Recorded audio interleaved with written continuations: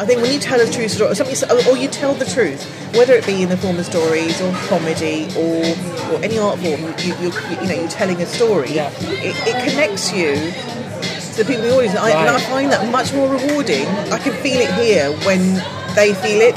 A couple of notes before the show starts to give a little bit of context to the conversation that you're about to hear. First of all, we frequently refer to my show, the show that I host and run and that my guest has performed at, but we never actually managed to use its name. So the name of that show is Stand Up Tragedy, and the next live version of that show is on the 25th of April at the Hackney Attic. You can find Stand Up Tragedy to listen to in any of the places that you go to listen to podcasts online. And for more details about the show, check out www.standuptragedy.co.uk. And the day before that, April the 24th, is when Immigrant Diaries is happening, and that's a show that we do manage to refer to by its name and we talk about throughout this episode.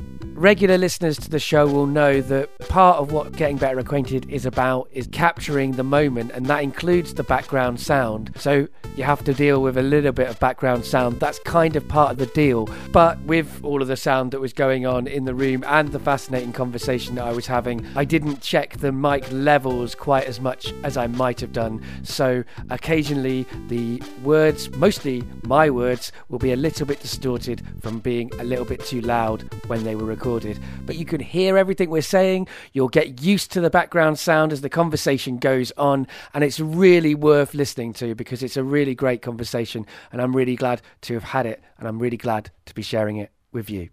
Right, so we're recording now, and yeah, this is all you need for a podcast.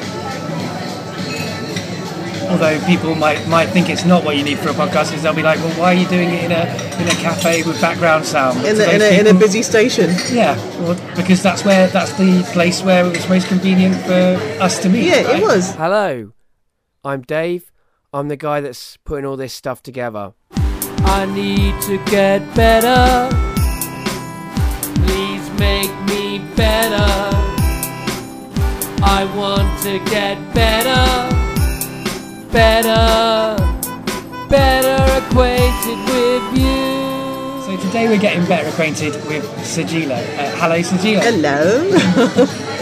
Actually, this reminds me of a modern day version of Brief Encounter. It is a bit like Brief Encounter, but without all the, there's no sexual stuff going on there.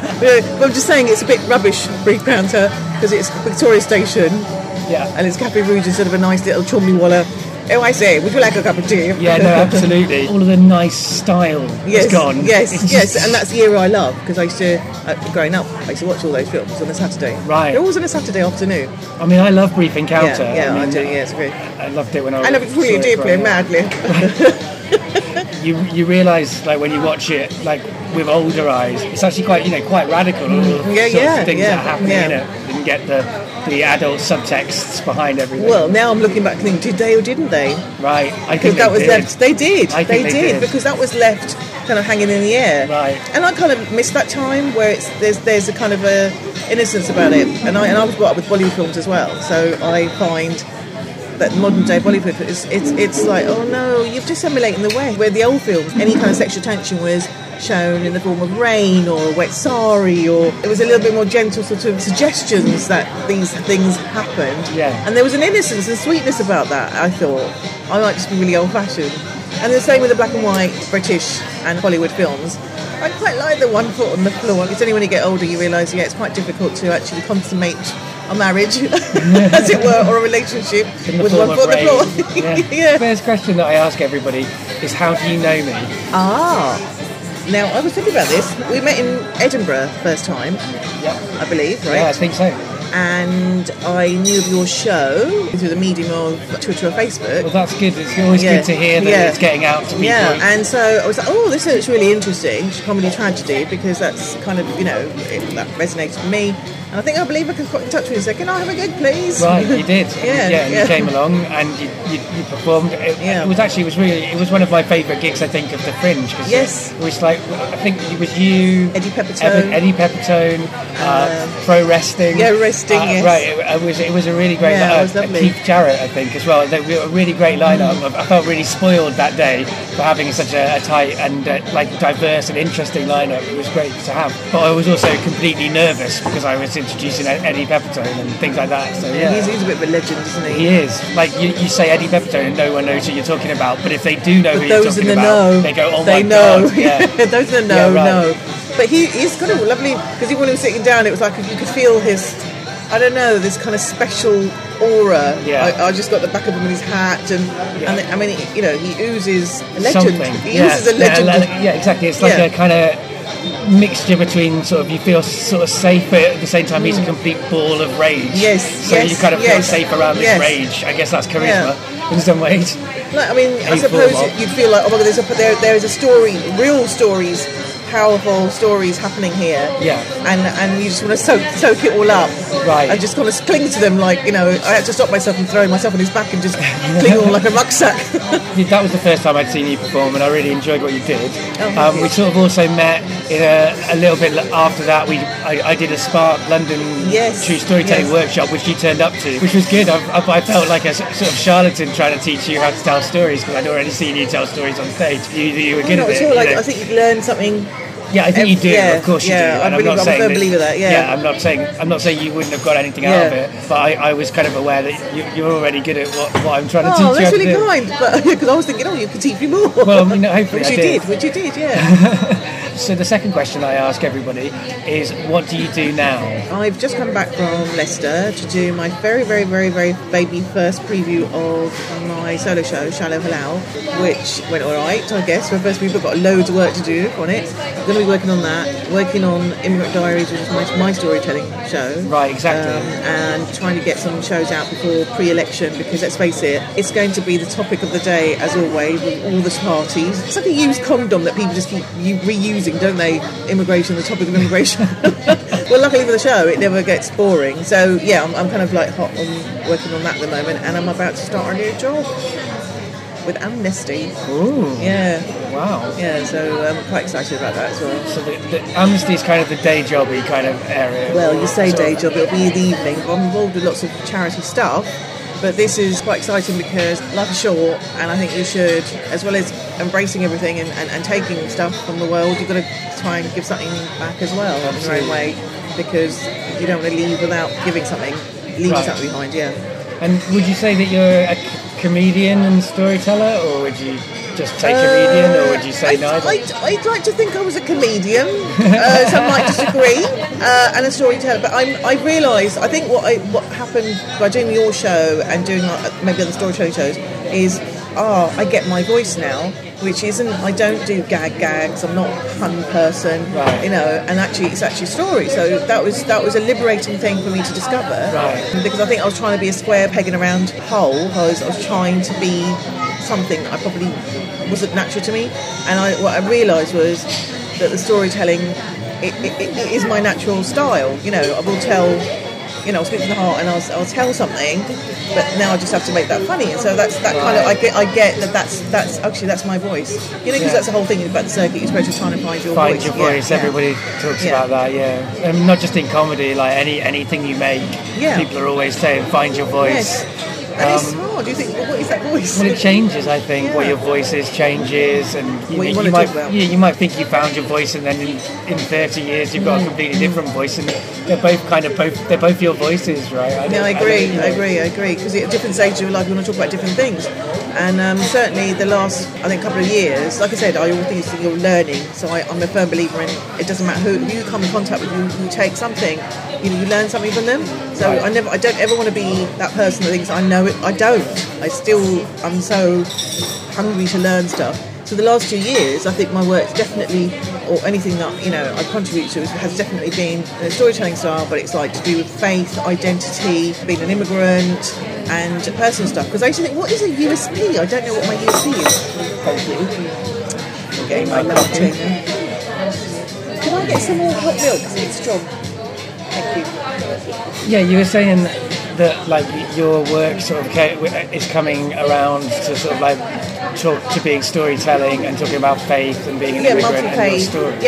Identity, being an immigrant, and basically my own personal experiences. It's weird because I thought I would never, like when I first started, I thought that's not the route I want to go down. So I don't necessarily want to share anything personal stuff. Yeah, and I don't want to share anything too personal, but I actually think that I'm getting a lot out of doing that. Not because I'm treating it like therapy, it's not therapy, but it's because when I see people's, I think when you tell a true story, or you tell the truth, whether it be in the form of stories or comedy or any art form, you're telling a story, it connects you to the people in the audience, and I find that much more rewarding than knob gags or I can feel it here when they feel it.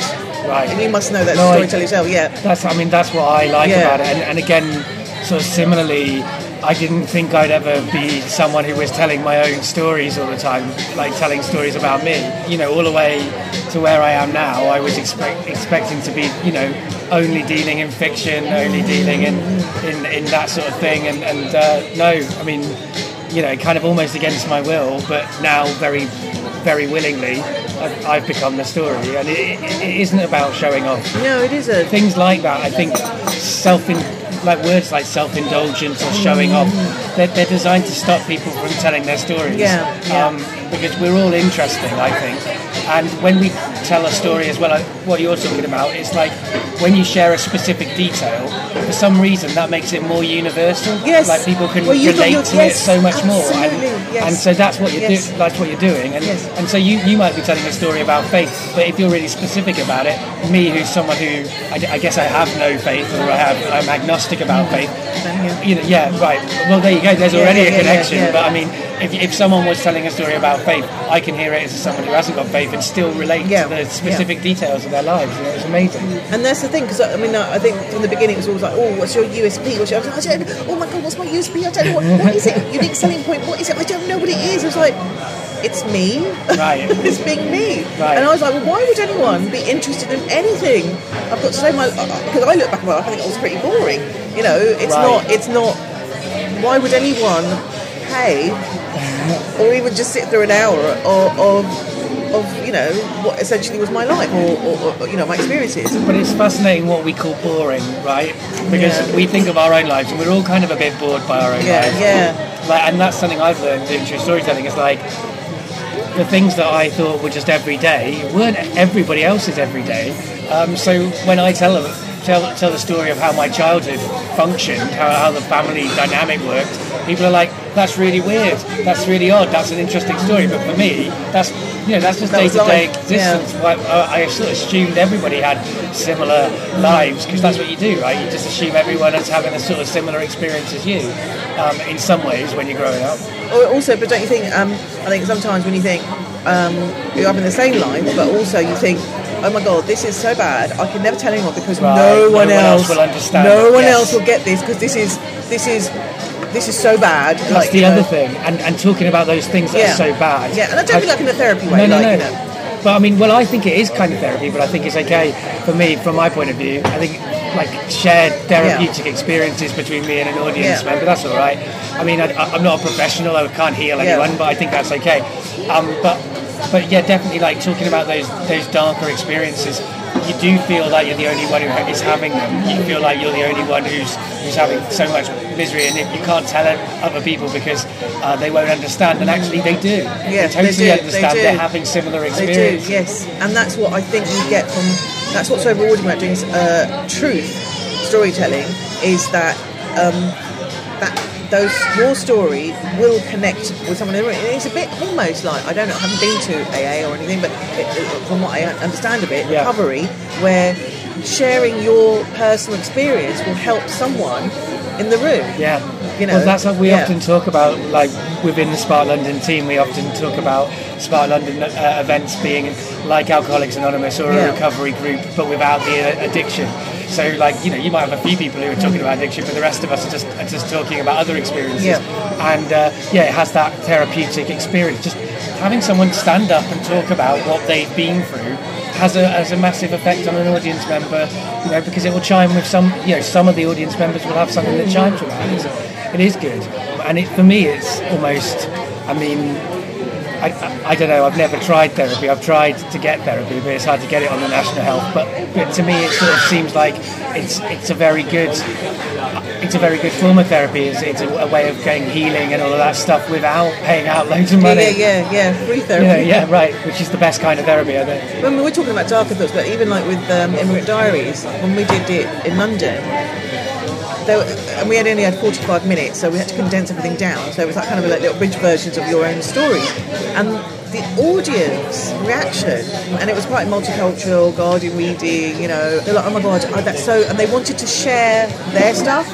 And there was oh God, somebody feels what you're... And that was like, wow. And there's this whole untapped market that I realised that day. I thought, oh my God, they are hungry for this kind of stuff. Right. And I wonder if that's where stand-up has done this full circle, where it's become so TV and commercialised, and it's almost bitten itself that we want something different. And I do think storytelling is the future. Well, I think a lot of different genres are moving towards storytelling. It's a really interesting moment to be involved in storytelling, because spoken word is going in that direction, so is comedy. Lecturers and people like that are like getting up and just talking more in order to tell their academic ideas, and so it's all moving towards the same place. Do you think it's the fact that you're sharing a part of yourself, because that's quite a big thing to give away, isn't it, of yourself? It's a big part of it, but it's also unmediated as well. Like, we're so used to our art experiences being mediated, and I'm not saying that's a bad thing, but it's so different from watching it on a screen or watching it on a phone, right? It's this personal, like you're in the room, it's a live moment. Yes. And you're standing up and you're seeing somebody else sort of like just be themselves. A 3D person, a real person, as opposed to with complexity, with all of those things that we sort of lose in a lot of our art forms, I think. Which I mean, I'm a big fan of television and film and stuff. But I do think that people are kind of crying out for a live experience, because we've always had live experiences, but they're less in vogue now in some ways, and I think people are moving towards storytelling for that reason. I think that's quite an interesting idea, because we are becoming a nation of literally you can't sit down for a coffee without someone looking at their phone, or and so you're never really connecting in the moment anymore. It's always, even if you're watching a concert, you've got your phone, you're watching. Through you're concentrating on getting that on film or on tape, and you're never in. So I guess storytelling does offer, and I hadn't really thought of it that way before, but I suppose that is kind of the magic of why it works then. Yeah, I think so, and I also think that there's this thing of like theatre's too expensive. Like, what live experiences do we have? You've got like football, I guess, is a live experience people like. Not me, I don't understand it, but that's expensive too. There's an expense barrier for every kind of live performance that isn't there really within kind of comedy clubs or storytelling clubs. It's there within big O2 Arena comedy, sure, but okay, radical. Maybe I just have thought of this on the spot. What about, is it the new kind of Big Brother experience? Reality TV. Yeah. Is this like the we've gone from reality TV like through a screen of watching someone kind of playing a version of their own lives. Yeah. The Towie's a bit like the Towie was the next step on that connection. Yeah. And now this is actually more immediate. It's more, like I say, if I can, I know it sounds. You must feel it too. Like when you tell something and you feel the audience feeling what you've just told them. I know it sounds really cheesy and pathetic, but it's like, it hits you here in your heart. It was just, I feel that connection to that audience, and I can't get that hit from necessarily other things, Yeah, no, I totally relate to that stuff that you're saying there, and also I think it's an interesting comparison with reality TV, because I think we do have this urge to connect with other people, and I think that's why people which is why they like reality TV. I like some programmes, but I'm quite picky because I find a lot of it exploitative in reality TV. What's great about a storytelling night is that the person telling the story, they control it. They're telling you their story. It's not being told by a sort of cynical TV executive who wants to edit the worst bits of that person, or the most entertaining. Or they've been manipulated like lab rats to react in a certain way, like by tasks or whatever. However, I do find it fascinating. I remember the very, very, very first Big Brother. And Yeah, I really I loved wanted. that. I want these because it was based on the Danish experience, right? Yeah. And I remember thinking I really wanted to do that, but my son was really young. And I thought, I can't just. But you had no idea. You couldn't predict what was happening in the future. That in that moment, they were growing their own vegetables. It was a much better experiment. You know, they had to get their own eggs for breakfast, the chickens, and I think we lost that after that first series. Well, it very quickly became something that fed off itself. So people were kind of going for that reality TV, and it sort of and it started to play into those things. So the people who got through, the people who did well, like the kind of people who did well in it, were kind of people who had arguments, and I guess that's the nature of making drama as well. Drama is about conflict, and so from the point of view of the makers, I guess they needed to make conflict, but making conflict artificially between human beings is not something that I think is it's not pleasant. It's not worthwhile. It's very gladiator kind of but I guess in storytelling you don't have to talk about conflict. You can talk about pain. You can talk about. But I think all of that. Things. Yeah, I think there always has to be stakes or like an element of conflict in it, but because you're telling it. And yes, I remember the course. Right. Yes. And also, I think the other thing about it is it's not just because you're telling it. It's also you didn't make those life experiences happen for people's entertainment. No. You're just taking those life experiences which happen and sort of like making some sense of them. When you tell your own story, you're sort of putting order onto the chaos of life, because no one's actual life is narratively structured. But when we tell those stories, we can kind of retell them and kind of have ownership of stuff that have happened to us, whether it's happy or sad. Like you say, it doesn't have to be sad.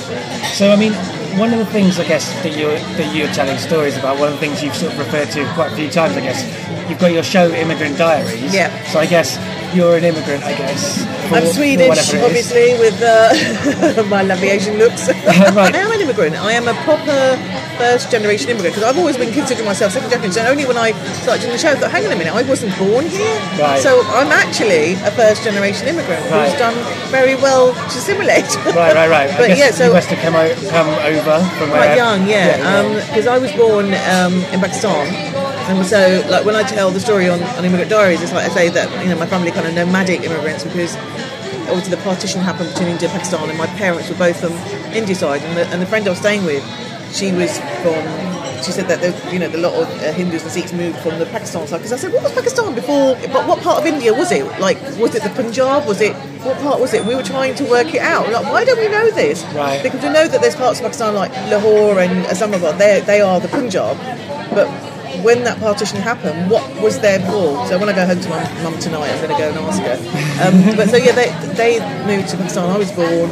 Then my dad moved to Germany. Again, I cover this in the show. And then my mum, in a fit of sort of jealous rage, thinking she saw a photo of him with a blonde, and she just sold all her gold and thought, right, I'm going to go and catch him in the act. And she's quite a little woman, very feisty. And he wasn't having a photo, just a work colleague.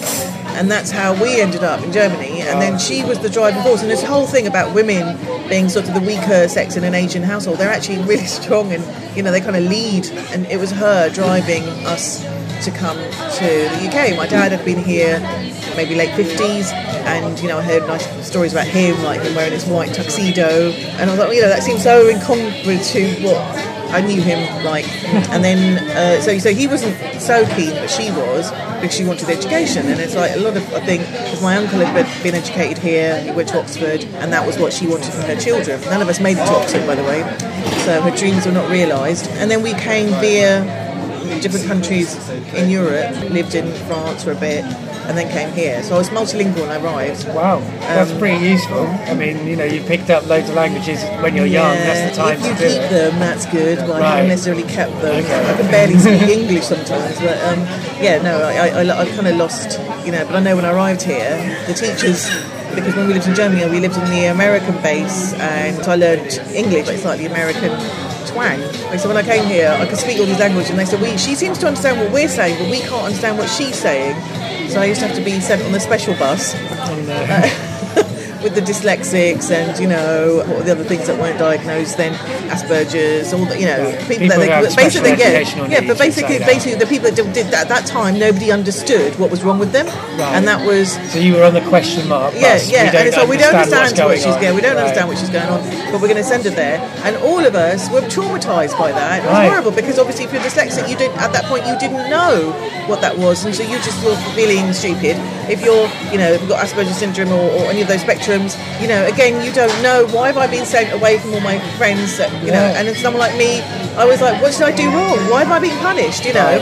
And it did feel like a punishment. It was awful. I hated that bus ride. I was like, why am I on this bus, you know? And I know I shouldn't, but it because for me, the way I looked at it was like, people just take the mickey about the special bus, but I was like, yeah, we are special. I am special. You know, we're all special because I spoke 5 languages. There was a little girl who had a really good photographic memory. So I'm sorry, but they're like superpowers. We've all got superpowers, but no one's realised them. You know, it's a bus full of kids with superpowers. Well, that's my interpretation of it now. I think that's a pretty nice interpretation. Yeah, it is. Yeah. I mean, it's a good one too, because a lot of the time when people get grouped together inappropriately, they end up resenting each other. You know, like people, like you might have ended up going, well, I'm not. This is inverted commas and not my opinion, but you might be like, I'm not got anything wrong with me, therefore I shouldn't be on this bus. But you haven't done like that. You've gone, no, we've all got special things. Yeah, we've got special powers. We've got special gifts. That's a good they are gifts, aren't they? Right? They are gifts, right? None of these things people understood them back in that time, and that just shows how far we've moved. What time are we talking to? Late 70s now. Right. So obviously Thatcher would have been what year was Thatcher?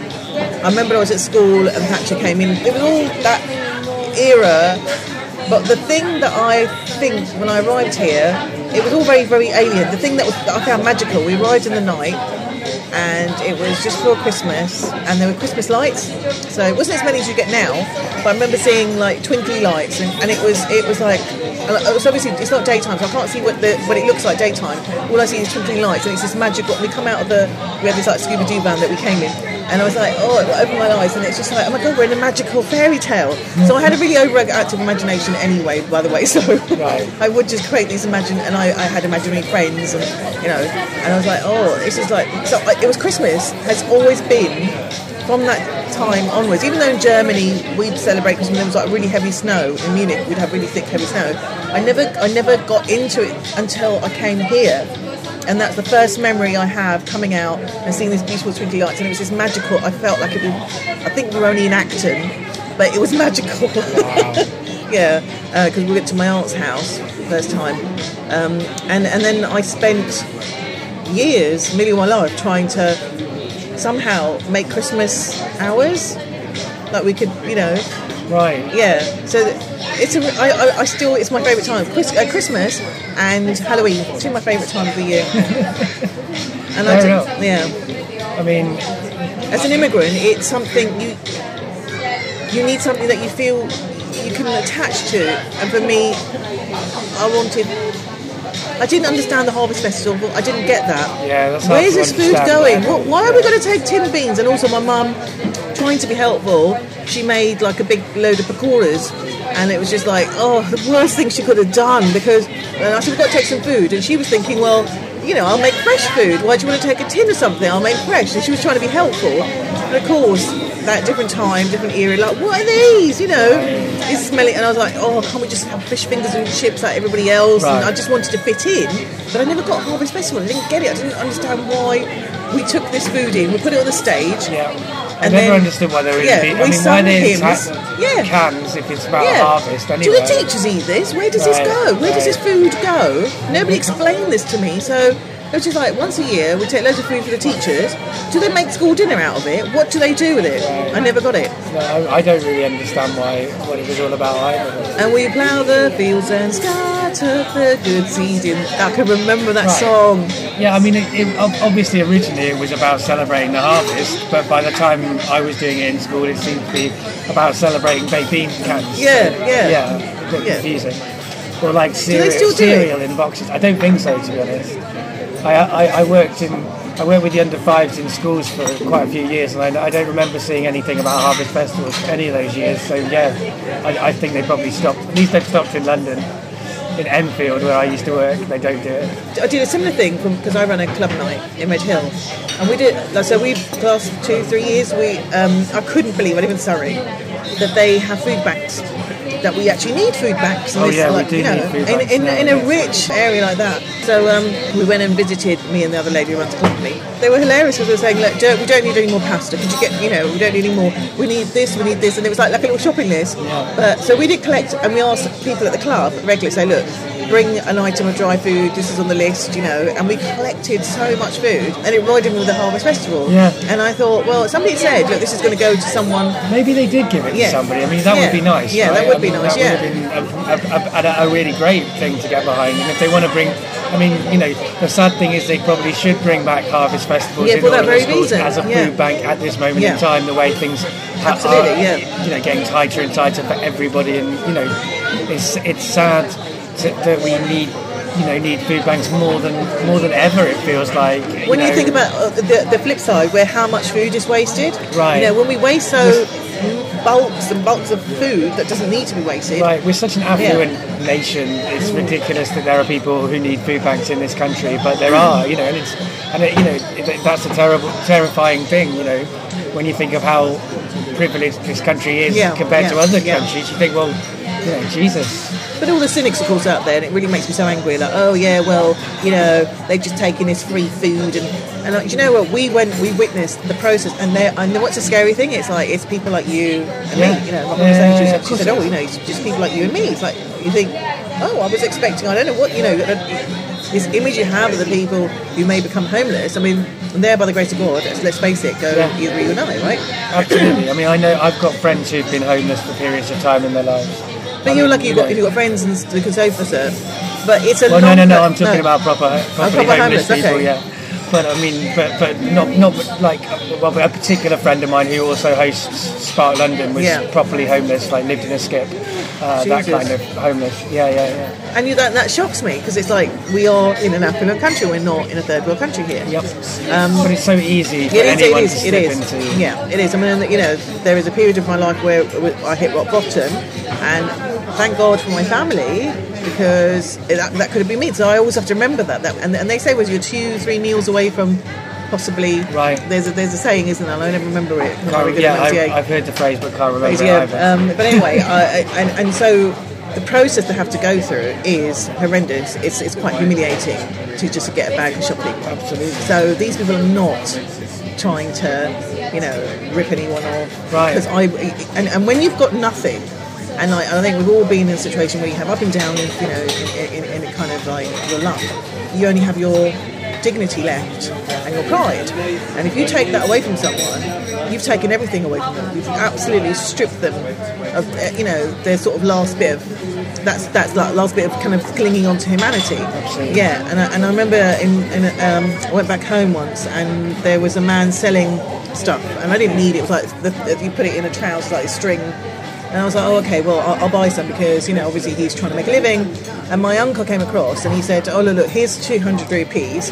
And he goes, you don't need these, and gave them back to the man. This man, oh my God, I just remember this so much because he tortured me afterwards. He was welling up with tears, and he got the money and he threw it back at my uncle. And my uncle got angry. He said, oh, that's really ungrateful. And I was so upset, and I said, do you not realise he is trying to make a living, right? You've stripped that last bit of,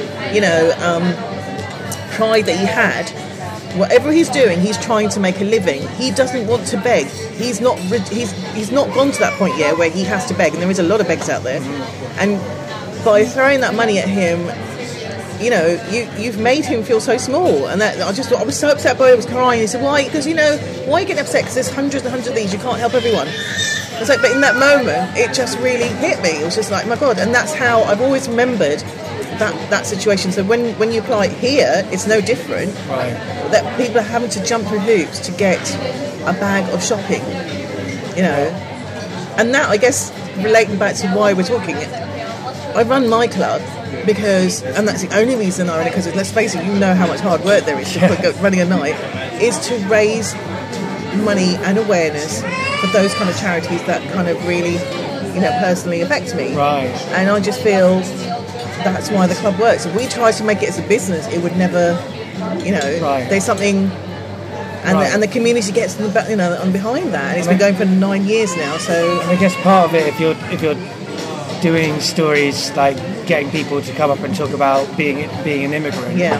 then you're also kind of it's a ridiculous word to use because obviously everybody's human, but you're humanising immigrants yeah, for people. yeah, what you got to do, Right. humanize people, yeah. Because people like the word immigration is just a word in a newspaper. dirty now. Right? It just is. Yeah, exactly. When you see it, it doesn't mean people to people. It just means the enemy. It means like Yeah. that's ridiculous. This is they're, as you know, immigrants are humans, and the idea that this country isn't completely made up of immigrants, that even people who think they're not immigrants, if you go back far Yes, enough yes. in their background, we're an island country. Most of the people I who know. come here have been immigrants.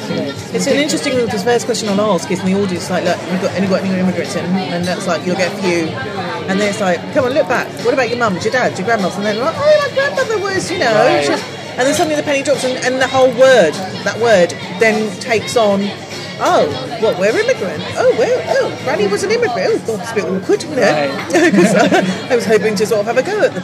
But yeah, and it's not a political show. It's just telling a story about, like, I would tell the Christmas story, right? And somebody else who comes along and says, oh, her mum, because obviously, like the thing that you got left is your pride. For her mum, it's like, to live here, you've got to have a table. You've got to have a dining table, and that's the height of kind of being when you've arrived. So she saved up, and she had to get it from Harrods or I can't remember, some store, and it was a big deal because it was like, yeah, we finally got the dining table, so therefore we now, and so when someone who's maybe got that opinion of negative immigrant, and they hear that and they think, okay, that's not this scary, horrible person who's coming over here to, rape our women and take all our jobs and benefits all at the same time. By the way, Right, exactly. It's a real story, and oh my God, the struggles. What about the struggles that they've got? Right. And that they've now moved on and they're contributing back. They're contributing back. We're talking about a small percentage when people have this fear mongering about this influx of immigrants coming over and taking everything. It's like with Islamists, and I love how they've changed from Al Qaeda to Islamists. It's like, oh my God, Al Qaeda. It's not the message is not getting out there. It's not. We're not. We want to hate the Muslims, so let's make it Islamists. Let's make it.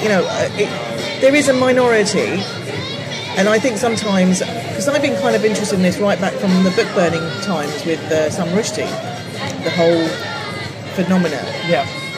And it's like nobody had read the book, but Muslims, and I'm talking about even like an aunt who came over from Canada, she saw that I had the book, she said, oh my God, get rid of it. I said, why?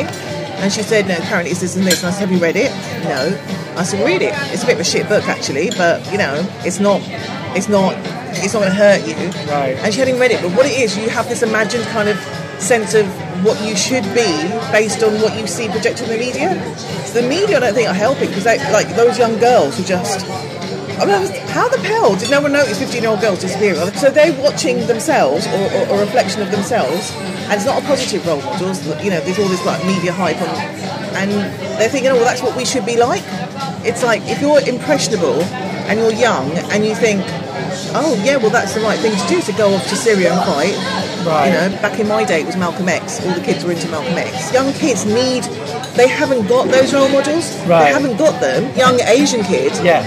Although he was black, American, it was like, well, we need something. And Yeah, we've got no, Malcolm, I mean, and the I think music Malcolm at X the is time. a great hero to have if you're an Asian kid growing up. Yeah. And also the music at the time as Right. well. But what I'm saying is that this new generation, we need more role models, because the only reflection they've got is like, oh, okay, well, that's what we're supposed to be, and everybody hates us anyway. It's kind of almost Right. like you were saying about things feeding upon itself. It's because I find it really disturbing. I don't have any answers. Trust me, I don't have any answers. And the whole point about the show, You know what?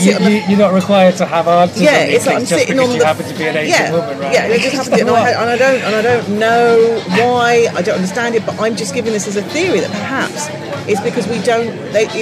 Why are young people born in this country? I mean, I had a sort of comedic take on it years ago, and I said, when we were growing up, we were fighting for our rights to go out and basically be like just our, English friends. Like we wanted to be, we wanted to be going out, we wanted to be going parties, we wanted to do all those things. So that's what we're spending all our energies on. Yeah. And this generation grows up now, has children, and they've given them, you can go out, darling, go make friends. I mean, I know I do it to my son. I've got like 17-year-old son, so I know I do it to him. I said, go out and have fun, and it's like he's rebelling against my freedom that I'm offering him. Right. But I think it's more complicated than that, because if that generation is being offered the freedom in inverted commas of the West, right? When they go out and try to enjoy that freedom, they're not treated as equals. No, and so of course they end up going, well, I'm not allowed to have this thing I'm being offered, so I might as well be angry about the people who have got that thing. And I totally get that. Yeah. I mean, I don't understand why. Again, it's this idea of looking at people as if they're not human. So yes, people are getting radicalised, but they're human beings getting radicalised. Yeah, they are. They're normal. And why are they getting radicalised? What are the reasons? Yes. Let's have a look at the reasons. And one of the reasons is the massive racism, the massive Islamophobia that we have in this country. And it's fear, absolute fear. Right. I mean, when I hear even with close friends, I hear them talking. It's like I suddenly and I'll debate and I'll talk because I've detached myself from that, and then I realise that I feel that they think I belong to that. Hang on a minute, I am not the spokesperson. Right. I am not the spokesperson. Exactly. I am not answerable to. I am as confused by this as you, and that's when it becomes scary. Like you're now tarring every single person who happens to be born in that faith, and I just happen to be born into that faith, with the same brush. It's that's where it's scary. Well, I think that's exactly what the terrorists want. Yeah, they're winning. Every time we say all Muslims are the same, we're absolutely recruiting loads more people for radicalised organisations. Not only that, we're also encouraging loads of people to go out and beat up innocent people, people who may not even be Muslims. They might just happen to share the skin colour of a Muslim. It's like had a very good holiday. Like you just don't. You don't. Exactly. You don't know. And I mean, and not to say that Muslims deserve it anyway, right? Like it's not worse if a Hindu gets beaten up than if a Muslim gets beaten up. Anybody that gets beaten up based on their skin colour or what is imagined that their faith is that's unforgivable. It's impossible to understand why people do that. Really. Well, I feel like I've gone backwards. I can see why they do it because of the media. Fear obviously, and poverty and all that stuff. And it is fear, but I'm going back to right. So something happened. An incident happened. My neighbours left cat shit in a chocolate tin, in Rose's chocolate tin, or was it Heroes? I can never remember. I think it was Heroes actually, and left it outside my door. My first instinct was like, oh God, they are so pissed off that I didn't do my garden, right? And and it took another friend of mine saying, oh my God, do you know that's like retro racism? And I was going, no, but they haven't said anything. No, it is. And then there's a black guy who lives downstairs, and he said, you're in Oxford, you can't Oxford, because they did a similar thing to him. But because I was like, what? Why would you do that? You don't know me. Why would you? I had this back in, when I was at school. Why do I need to go through this again? Right. And it's a different. Back then, it was like, people who weren't Pakistani could say, oh, you can't call me a Paki because I'm not one. Right. But really, that was just one little derogatory word to cover anybody who looked ethnic Asian. Right. At the time, because they didn't know what the difference between Indian and Pakistani was. And what you're referring to then is what I was getting at with this special bus, right? Yeah. It's that thing that a lot of the time people like a Hindu person will be like, I'm not one of those. Don't tar me with that brush. Yeah. Well, that's not the point. There shouldn't be a brush. Yeah, there isn't a brush. Right. We're just, it could be me, it could be you. It doesn't matter. They hate us all. They hate us all, and and it's fear of all. It's fear of someone who looks that particular way. And another thing was, the show I had, I've had women with hijabs on, and I'm genuinely interested because they're young girls. Why? Because I didn't grow up with that. We don't have that in our family. Like South Asians, we didn't have, the hijab and the burqas. And it's almost like a statement of, partly I think it's fashion as well. Yeah. And it's also a statement, I think both sides, there's one piece of fabric is pulling both sides. They're both pulling at it, you know, to kind of represent what they want it to represent. You know, the West is sort of saying, oh, this is like, you know, this is a symbol of oppression, you know, and the other side is like, no, it's not. This is our identity. You won't take that away from us. And they're both pulling at this. It's like a tug of war over this piece of fabric, effectively. We didn't have that with a thong, did we? And I found that really offensive. Yeah, well, I mean, I think and uncomfortable. Well, yeah, that's fair enough with the uncomfortableness, but I think almost we do have it with thongs as well. I mean, there's a kind of, I can't remember where I've seen it, but there's a cartoon of someone in a hijab and someone in a bikini, and like the same headline above, like you can't wear that or something like that. Yeah, you know, we do have that kind of. You can't legislate over clothing. Well, the thing is, whatever women choose to put on their bodies suddenly becomes political. Like everybody wants to tell them how to wear what they should be wearing. You know. Well, it's interesting that it's the women that are being told that they can't wear that. It's not been the men. If anything, you know, beards have become even more popular. Let's face it, with the what do they call them? The hipsters. The youth, the hipsters. There's a lumbersexual. That's what they keep saying at the moment. Lumbersexual. Yes, like it's like the development from metrosexual into the lumberjack look is being called like lumbersexual. Wow. Well, yes, it's becoming. And no one's saying, oh, hang on a minute, beards represent, you know, Islamic terrorists. But why is it the women? As what, you know? I just find a Muslim woman's place is kind of, she's stuck in the middle, like, because, you know, her allegedly, because I don't think not all are oppressed. Let's face it, you know, and most, I think, here living in Europe will choose to wear the hijab or burqa for whatever reason they want. They choose to wear it, right? They have that freedom.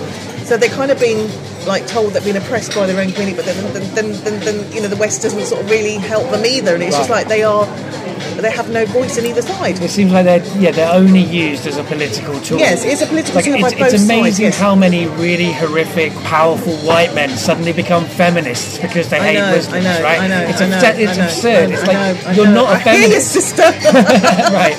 right. Yeah, I was too. My kind of white male guilt wouldn't allow me to do that high five. Like I'm not.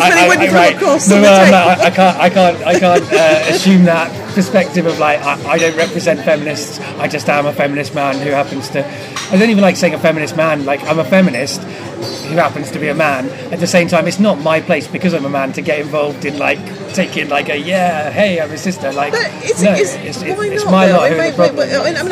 I know we joked about like, you know, like leave women with something, and feminism is it, but you know, why can't a man say, well, hang on a minute, that isn't actually, you know, I mean, surely I think a man can say they're a feminist. I do, but it's a very strange sentence, isn't it? It's like it's almost like because you use the word male, you want like a pat on the back or a high five, which is why I was reluctant to take the high five or some cookies. You know, is the like, oh yeah, I'm a feminist. Like that makes me really special. Like no, if you're a feminist, you're a decent human being, and that's as far as it goes. I agree with it, quite. But saying that, so there are a couple of controversial things I have that maybe I don't know if I should share them. We've all got a few controversial things. I mean, it's like, you know, you're talking about like, so the feminism. Like, so for me personally, having studied feminism at uni, I find Western feminist ideology a little bit sometimes.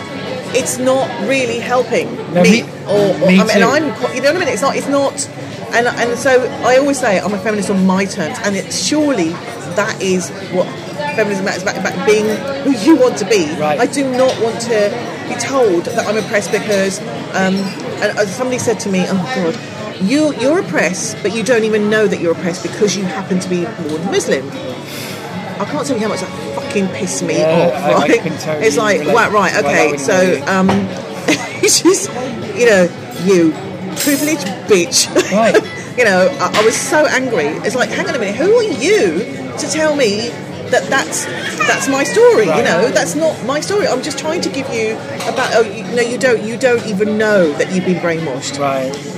Because I'm trying to offer some balance. This is a massive faction within feminism, sure, in Western feminism. But there are other feminisms available beyond. Oh no! I have. You know, no. I know, and I know you'll know that too. What I'm saying is that, and I don't want there to be infighting and stuff. And I just think, you know, it's just simple. Just be a decent human being. You know, accept that we all deserve the same rights, and you know, don't be a dick, basically. Right.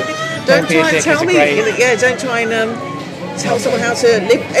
No one should tell anyone else how to, you know, unless of course they're hurting someone, then of course you do, you intervene then. But it's like it's like our right to choose how to be ourselves, unless we're hurting anyone else. You know, as long as we're not hurting anyone else, however the fuck we want to be, that's pretty much all right. Absolutely, and that's how I live my personal life. I don't want to hurt anyone else, and but sometimes I was saying I don't know the answers. I'm sorry, I don't, and I don't like when, you know, especially with social media now, you have to take a camp. Anything happens, you have to. Why can't you have one opinion on one side and but also agree with this side, which is, I know it's sitting on the fence, but you know, why is that not acceptable?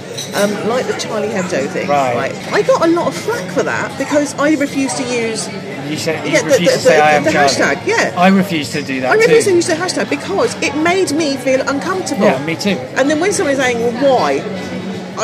Well, okay. On the one hand, yes, I absolutely think it's appalling what happened. You know, seriously, for a cartoon, you kill these people. Right. But I also happen to know some of the French history in terms of the Moroccans and the Algerians and stuff, because my family live in France, and so I know the history of Charlie Hebdo as a magazine that started off as very, you know, satirical, cutting edge, blah blah blah, but it has become, let's say, to some people, more offensive now. And it was like, I had to make a choice. It's like, no, well, you're either with us, Agila, or you're against us. And that really infuriated me. It was like, hang on a minute, why can't I think that it was wrong for those journalists to die, and then the cartoonists to die, and on the other hand still think, well, hang on a minute, actually... Yeah.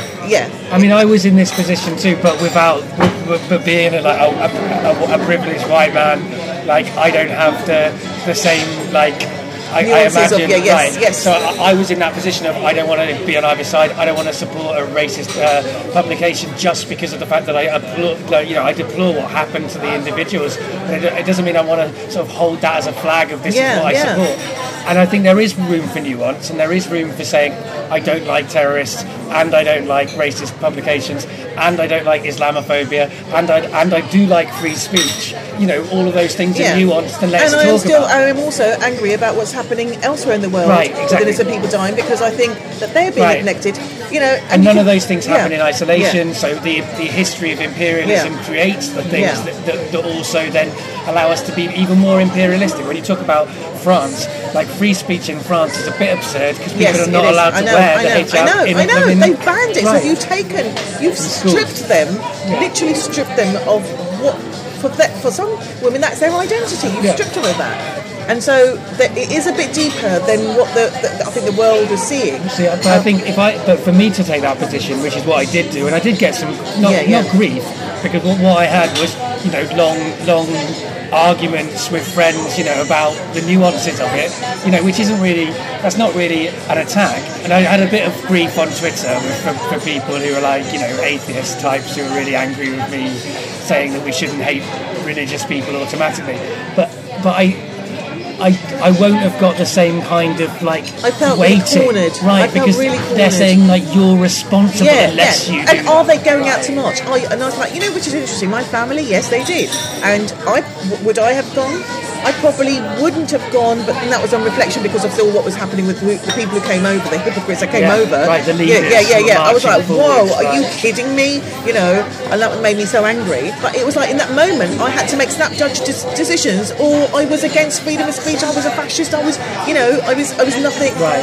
You had to apologise for the actions of people who had nothing to do with you. And also, let's get some perspective. Why is the world reacting to two, and let's face it, it was two nutters. And I personally, I don't know the circumstances, obviously nobody does, of what these two guys went through, and I knew it was no other way that was going to end that scenario. There's no other, because we can never ask them now why, the ins and outs.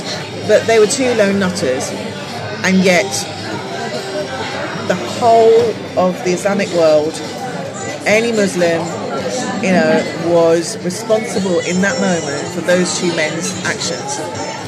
Where else in history, in kind of media, do we have that scenario where a whole, you know, and at that moment it was a very lonely place. On a personal level, it was a really scary, lonely place, because it just so happened, and it may just be coincidental, but then you start feeling paranoid, that none of my friends in comedy were communicating or answering my my phone calls, and I started feeling like, oh my God, maybe you start getting paranoid. But I also know that it's going to pass, the time's going to pass, and we'll move on from this. Yeah. But there is a desire to say, look, for fuck's sake, have we looked at this point? But in that moment, everybody is in this frenzy. You have to use the hashtag, you have to do this, you have to do that, and you can't, there is no room for any other viewpoint, especially offered from someone with my background. Right. Because it's always going to be misrepresented, always going to be misheard. And you can't win. I can't win. Right, it's left to the liberals. Exactly. If I come out yes, against it, then I'm unlikely to be criminalised for that. But but I absolutely understand why anybody with a kind of background with Muslim faith would not want to be publicly seen to do that in that moment, because it is very scary the way that society's clamped down on people in those moments. And there were in France there were loads of kebab shops and mosques that were up, directly after that, by people thinking that that's a good response to some violence, So it's pitchfork kind of wielding, mob mentality. Right. And I think sometimes when you're sitting in your own home, that's what social media does. That bullying actually, it's in your bedroom, it's in your lounge, I know it's not bullying. It's okay. So even like ridiculous things. Any other time, I don't even notice who's left my friendships or whatever in Facebook. In that moment, I could see it like a counter going down every like few days, few hours. Like, who's deleted me? Why have they deleted me? And that paranoia. Oh my God, what have I said that's so terrible that you feel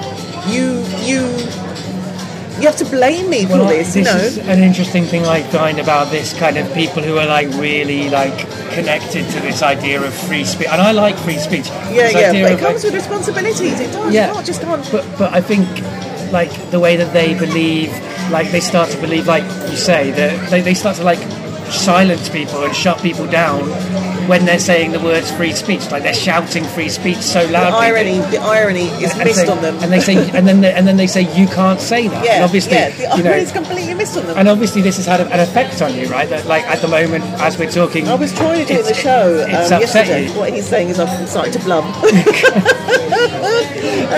It's all right. I can laugh and cry at the same time. But the thing is, I was trying to do the bit in the show, and I guess it's two, tragedy plus comedy plus, was it? Time. Time, yes. Yeah, time and we're is not what there you yet need, because close, I couldn't do it. I couldn't talk about it. I was trying to compare it to when I was at school, and you want to fit in, and this is the thing. It's really important to fit in, and so when you have that chip on your shoulder that you haven't always belonged, these things that these issues come up. Right. And it was like the girls were saying, well, you can come and play with us, Sajila, but you've got to play Chew the Butt. And I was like, have you ever heard of Chew the Butt? No. I think they invented this game. They were horrible girls. And basically you have to smoke a cigarette. I said, but I don't smoke. So, well, you can't. Well, you're not going to be in our gang then.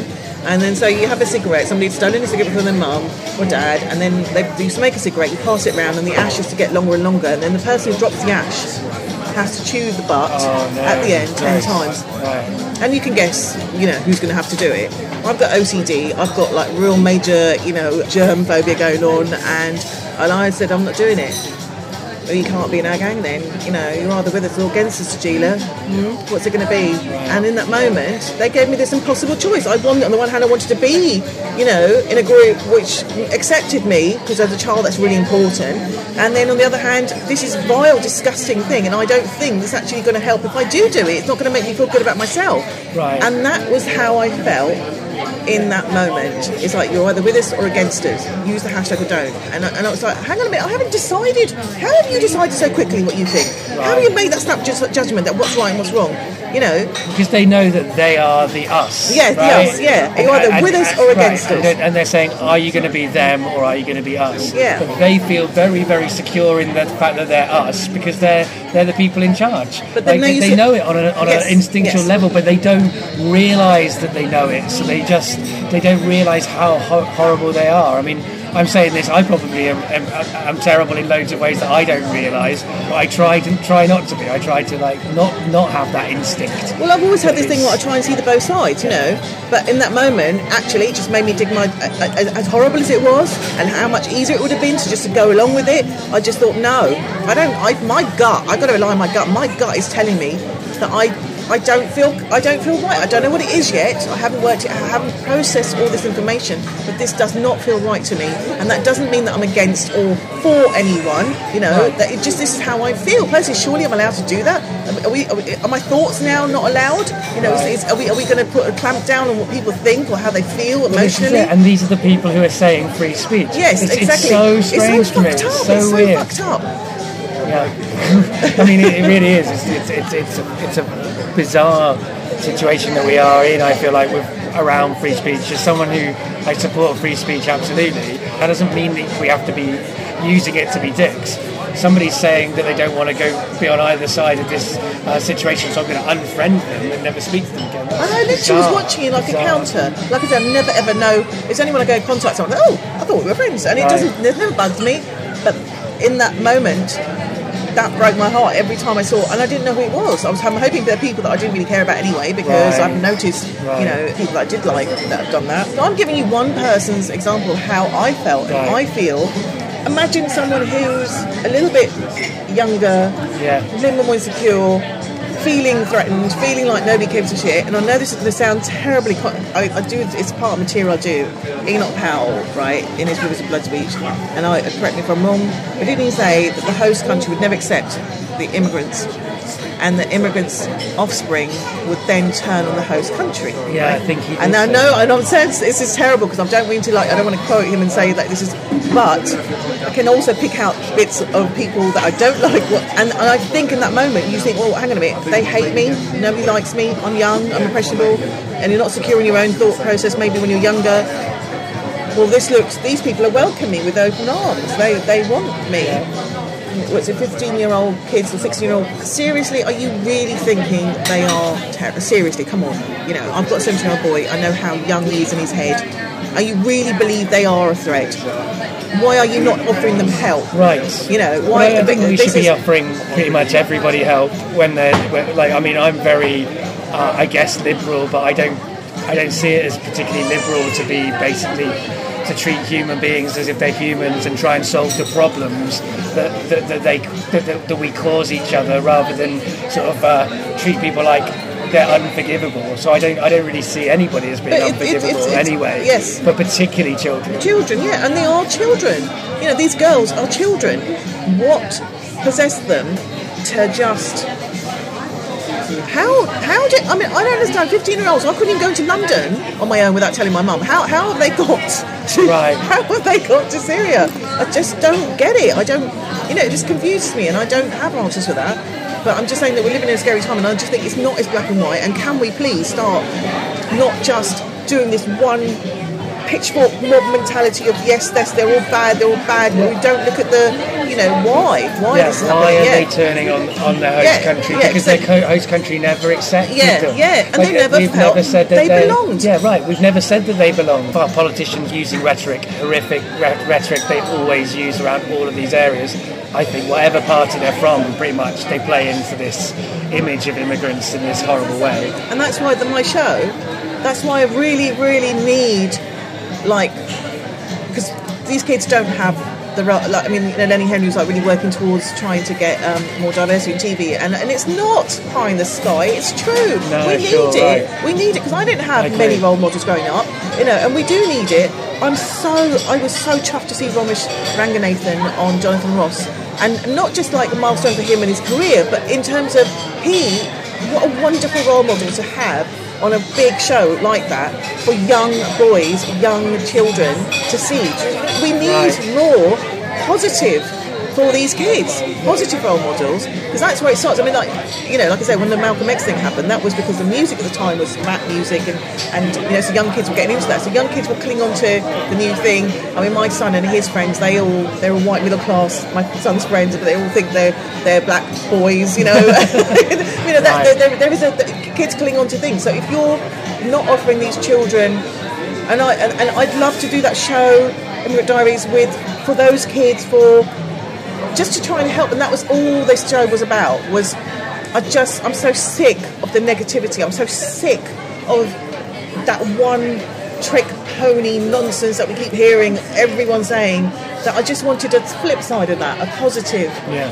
And it's not breaking any boundaries. It's not, you know, it's clever in its simplicity, and I never expected that people love it. I mean, I'd love to do a show like on 3 generations, like, you know, with the first generation of immigrants, second generation, third generation, really and so to see how they see their, you know, like we had the BNP come round, and again, I know this is true, but and this is a true story. So my son was tearing up the flyer, he was tearing up the flyer, and I said, "Darling, what are you doing?"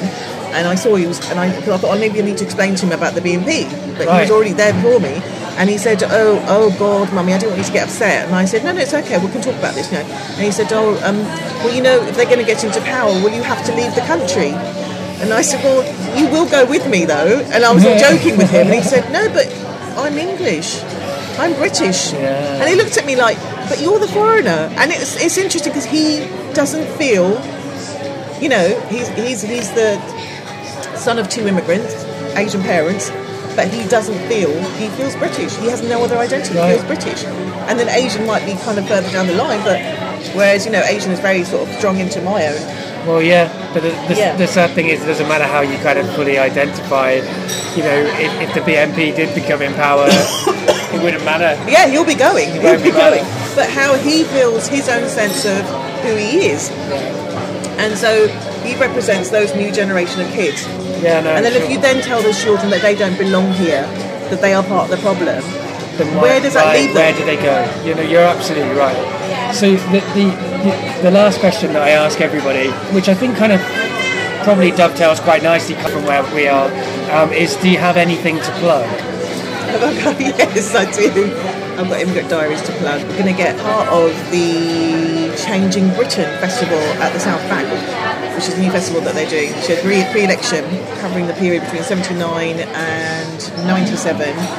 The stories. Right. Yeah. So yeah, that should be happening on the 24th of April. 24th at the South Bank. Yeah. Okay. Well, I'll make sure that this goes out, you know, like a week or 2 weeks before that. So how can people find the Immigrant Diaries? Like where does it happen? Okay, so if you it'll be on at the Brighton Fringe this year as well, and fingers crossed at the Edinburgh Festival too. Just waiting to confirm that. And you can find me on Twitter at Sajeela Kershi, SAJEELA You have to spell it.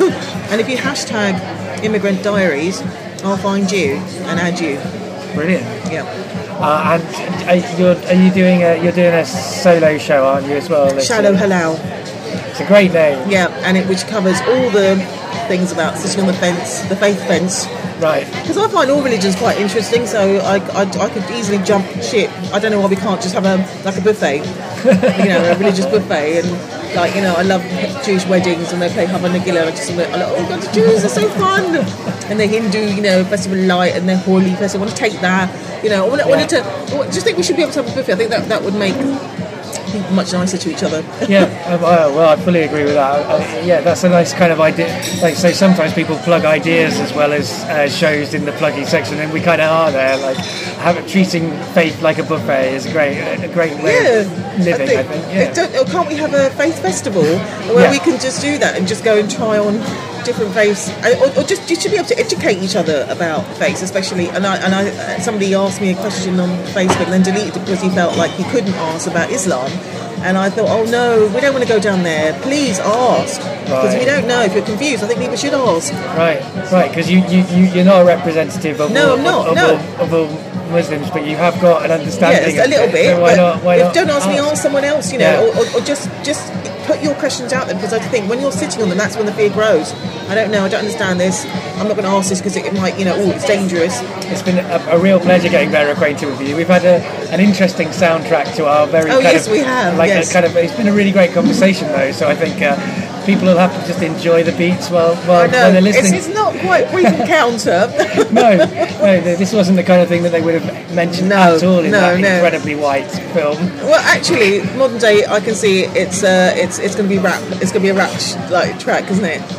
Right. You know, you can just imagine it's not going to be deeply, truly, deeply, madly. It's going to be, I don't know, I can't do rap, but I'm imagining, why hasn't somebody thought this is a great idea? Yeah, a rap version of Brief Encounter would be a rap musical version of Brief Encounter. Yeah.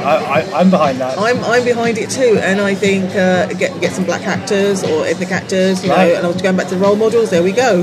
Right. I think it probably dovetails really well with faith. One of the things Brief Encounters is about like you said earlier on, not being overt about sexuality and stuff. Well, people in faith background really understand that.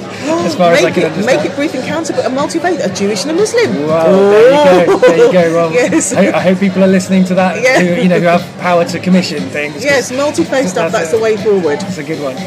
Okay, and the last thing I ask my guests to do is to say goodbye to the audience. Oh, goodbye, you lovely, lovely people out there. I hope I get to meet you all in person one day. I do love my audiences. Bye, everybody.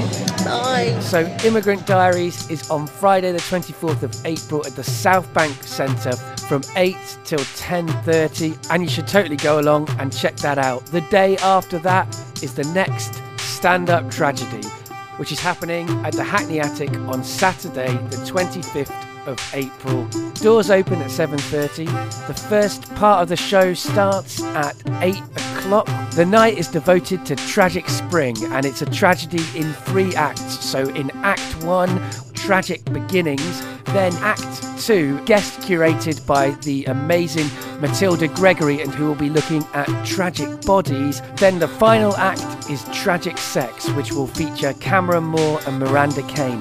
Cry until you laugh until you cry, with a night of tragic variety. Be prepared to think about and deal with sad stuff, but also be prepared to laugh and to think. And don't worry, we end the night with a sing-along, so we get a bit of catharsis and ridiculousness at the end to shake off any sad feelings that we might have. And also, one thing that we didn't mention much in this episode is Sajeela hosts a comedy club called Comedy Cottage in Red Hill, and the next one of those is on the 15th of April at Reigate Ex-Service and Social Club, a fundraiser for the Reigate and Banstead Green Party. You can follow Getting Better Acquainted on Twitter at GBA Podcast. You can like it on Facebook, subscribe to it pretty much anywhere that podcasts go to hang out with each other on the internet.